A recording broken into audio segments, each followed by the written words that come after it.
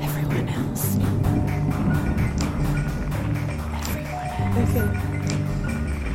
Everyone else.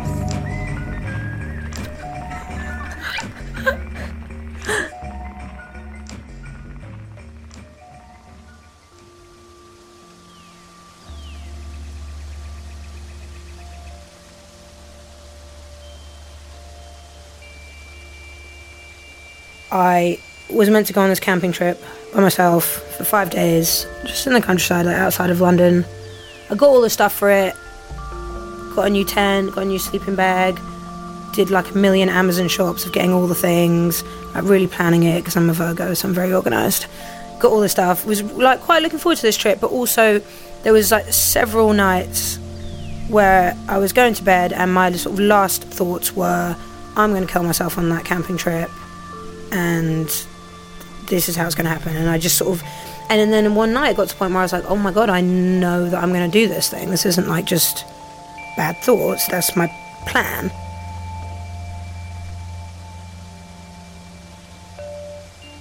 There have been plenty of times in my life where I've thought suicidal thoughts, and there's been times where I've gone as far as like planning it and writing suicide notes, but not for a long time. And this felt like if I had gone, I think it would have happened, and I was 2 days away from going, so this felt the most real of those times.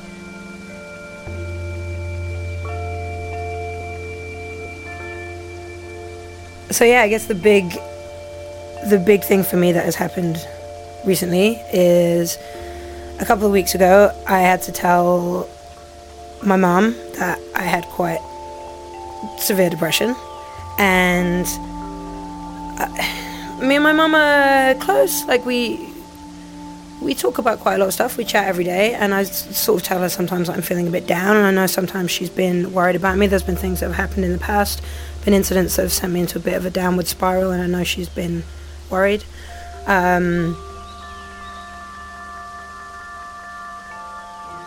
But I had always thought for so long that I could manage it. So for a while I worked for a meditation and mindfulness company out in Los Angeles and used their tools, so used guided meditation every single day and running every day, and used various tools to help me. Or, running has always been a big one for me. Also, like, quitting drinking is something I've done 8,000 times.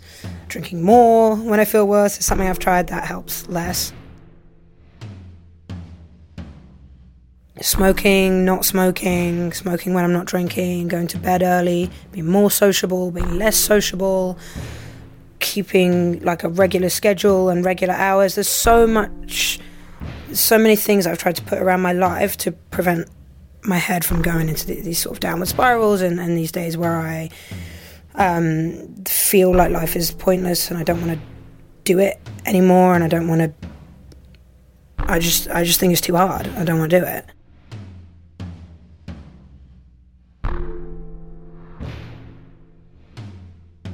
I guess the long version of the story is about a year ago I moved back from the States, started working in fitness, which I thought for sure would cure everything, because all I do now is I'm outside every day, exercising, teaching classes, getting people to be fit and healthy and bouncing around, super active, super sociable all the time. And I thought that would be really helpful and good for me. And some days it is, some days it's brilliant, and other days the energy that it takes for me to be inspirational and encouraging and motivating and get a room full of 40 people to do a boxing class, to like grime music and flashing lights is just, it's like almost impossible. Like to find that source of energy from somewhere where my head is just like this dense black fog of like self-loathing and nothingness is hard. It's not particularly helpful.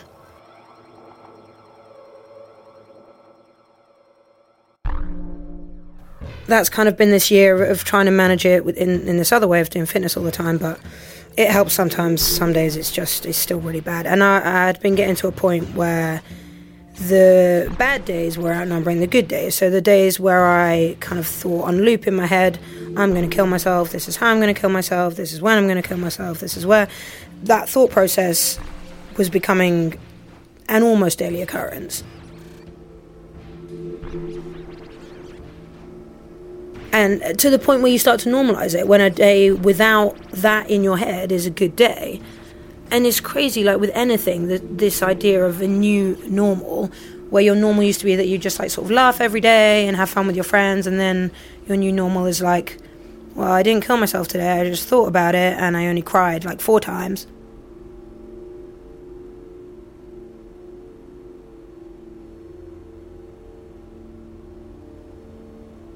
I'd been having some blood tests at the doctors because I'd been feeling a bit tired and a bit low, and I thought maybe it's a hormonal thing. And I called up the doctors the day after I'd been having this night of really horrible thoughts to get my results, and she sort of said, yeah, your hormones are a bit off, but you're fine. And I just burst into tears and I said, but I'm not fine. I'm having these crazy mood swings and I'm really down, I'm really tired, and it's hard to get out of bed. She said, well, your results just, we'll keep an eye on it, but your hormones are fine. I said, okay, can I come and see you again? Because there's something else wrong with me. And she just was she was like, well, yeah, you can have to call up, book an appointment. I can't do anything about it today. So, I called the GP and they said, yeah, you get an appointment in 2 weeks. And I just thought, I'm not going to be here in 2 weeks.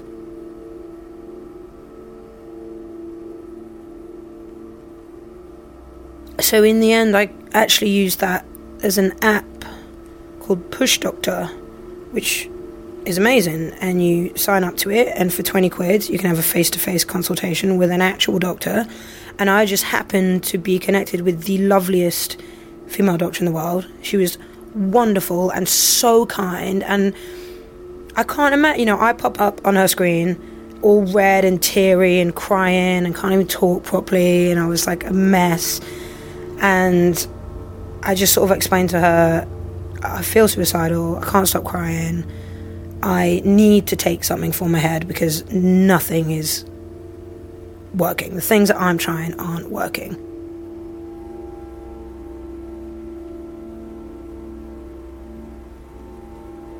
And so she said, well, we can give you some antidepressants, you can try them. If you try them though, you can't go camping for 5 days by yourself because they might make your head worse before you get better. And she said you need to be around people when you start taking them. So I said fine.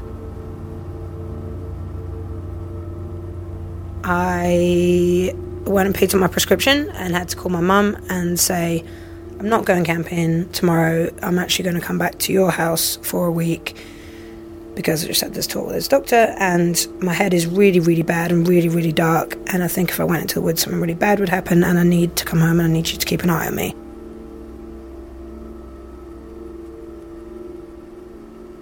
And it was the hardest conversation I've ever had to have with my mum, because I could just hear that it broke her heart and she was so worried. But she was also amazing and said, of course, come home. And I just went home for a week.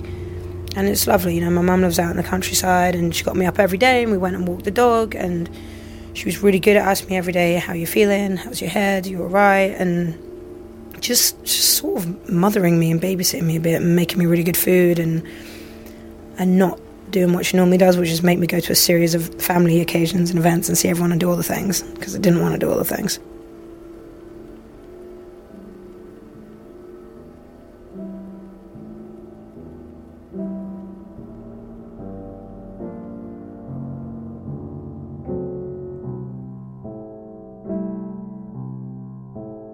And it was great, but that moment of having to admit to her that actually I needed more help than I thought I needed was the moment that I sort of admitted it to myself. I actually can't fix this by myself. There is something fundamentally wrong with my brain that doesn't relate to the circumstances of my life. I have a great life. I have good friends. I live in London, make decent money, love my job. On paper, I'm fine, and that's part of it that a lot of people don't understand. You're fine, your life is good. You've had some great opportunities and done some great things, but my head will tell me, you're shit, you don't deserve to be here. And sometimes that voice is louder than all the other ones.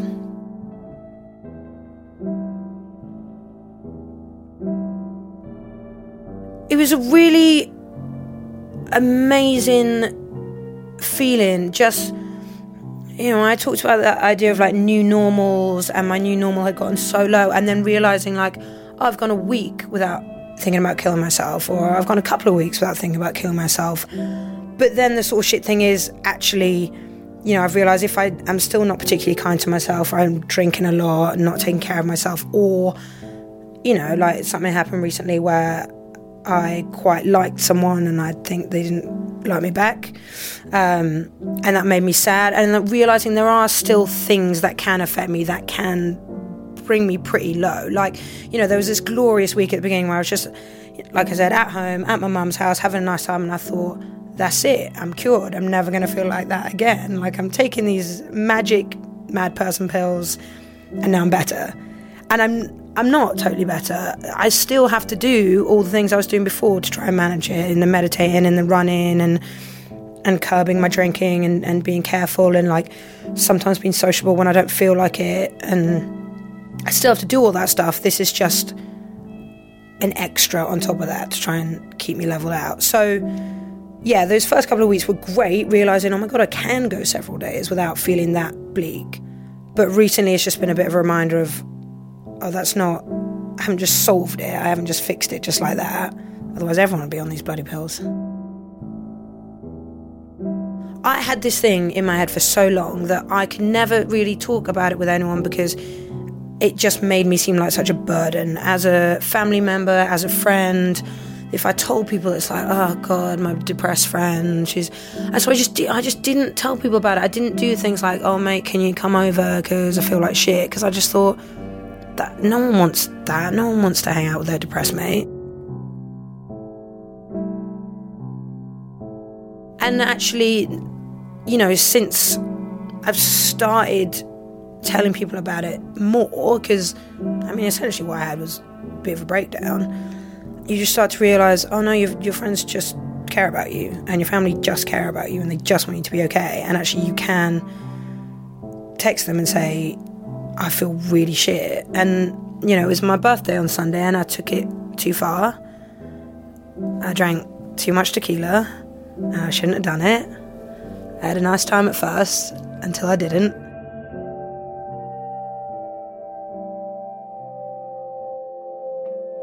The next day, one of my best friends, Rosie, who was there at the party, said, oh, are you okay? And I said, you know what, I'm really not. I don't feel okay at all. And she said, oh, just come around for a barbecue later. And then my other friend, Ilan, messaged me, and, I said I was feeling a bit rubbish, and she came around, took me out for lunch, and like, people don't mind. Your friends don't mind taking care of you when you feel shit. That's been a massive revelation.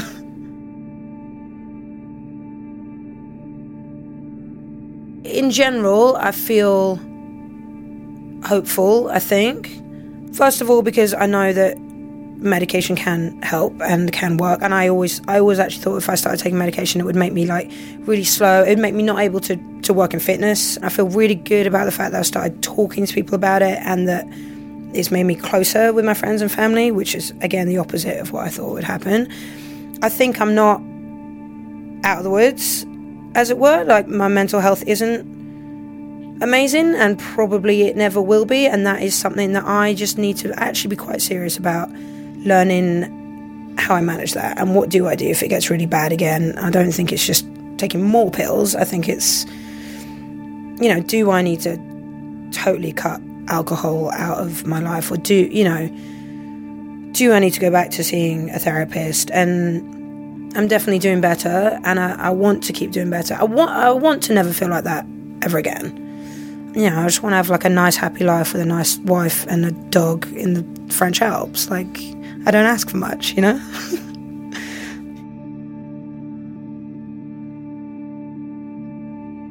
I just think, like, if I